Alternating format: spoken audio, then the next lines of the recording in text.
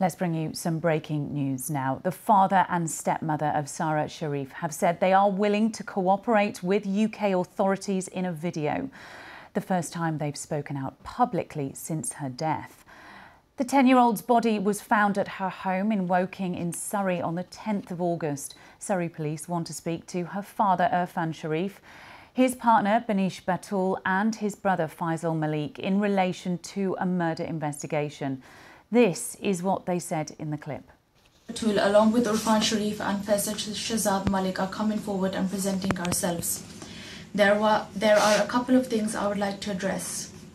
Firstly, I would like to talk about Sara. Sara's death was an incident. Our family in Pakistan are severely affected by all that is going on. They are harassing my extended family. They have also illegally raided many more of my family members' homes. We have already approached our lawyer, and our lawyer is representing us in Rawalpindi High Court. The next court hearing is on 19th September 2023. My main concern is that the Pakistani police will torture or kill us. That is why we have gone into hiding. Lastly, we are willing to cooperate with the UK authorities and fight our case in court.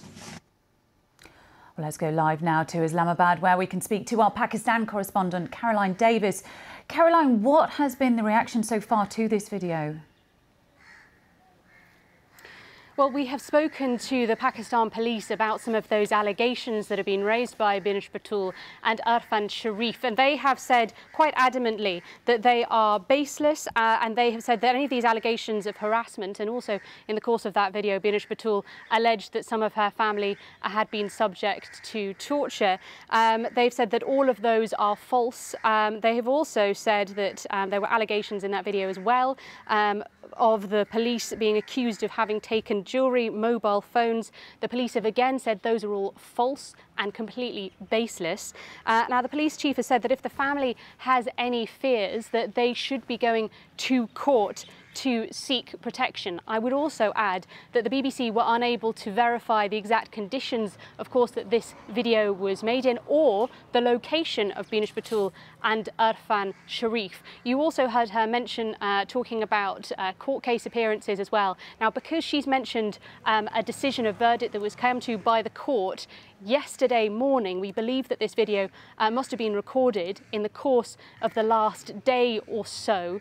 Now, the other element, of course, that's crucially important here is that this is the first time we have heard from the couple since they left the UK on the 9th of August. And this is also the first time that we've heard them publicly say that they want to work with the UK authorities to fight their case. So this is something that we are now working, we are speaking to various different authorities to see what the reaction is. But this is, of course, a crucial development in this story that has now been going on for nearly 4 weeks.